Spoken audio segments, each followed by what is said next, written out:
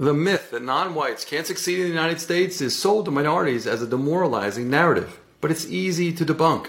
For example, according to the United States Census Bureau, the median or average household income in 2021 for white, non-Hispanic U.S. residents was about $76,000. Not bad, right? But here are 10 non-white ethnic groups in the United States with a significantly higher median household income in 2021. Number 1, by far, Indian. Number 2, Taiwanese. Number 3, Chilean.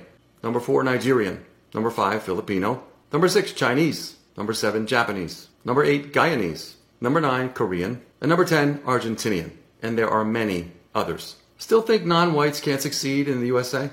Think again. This is Joseph Bovino, U.S. Immigration and Business Attorney. Feel free to leave a comment below. And follow for more.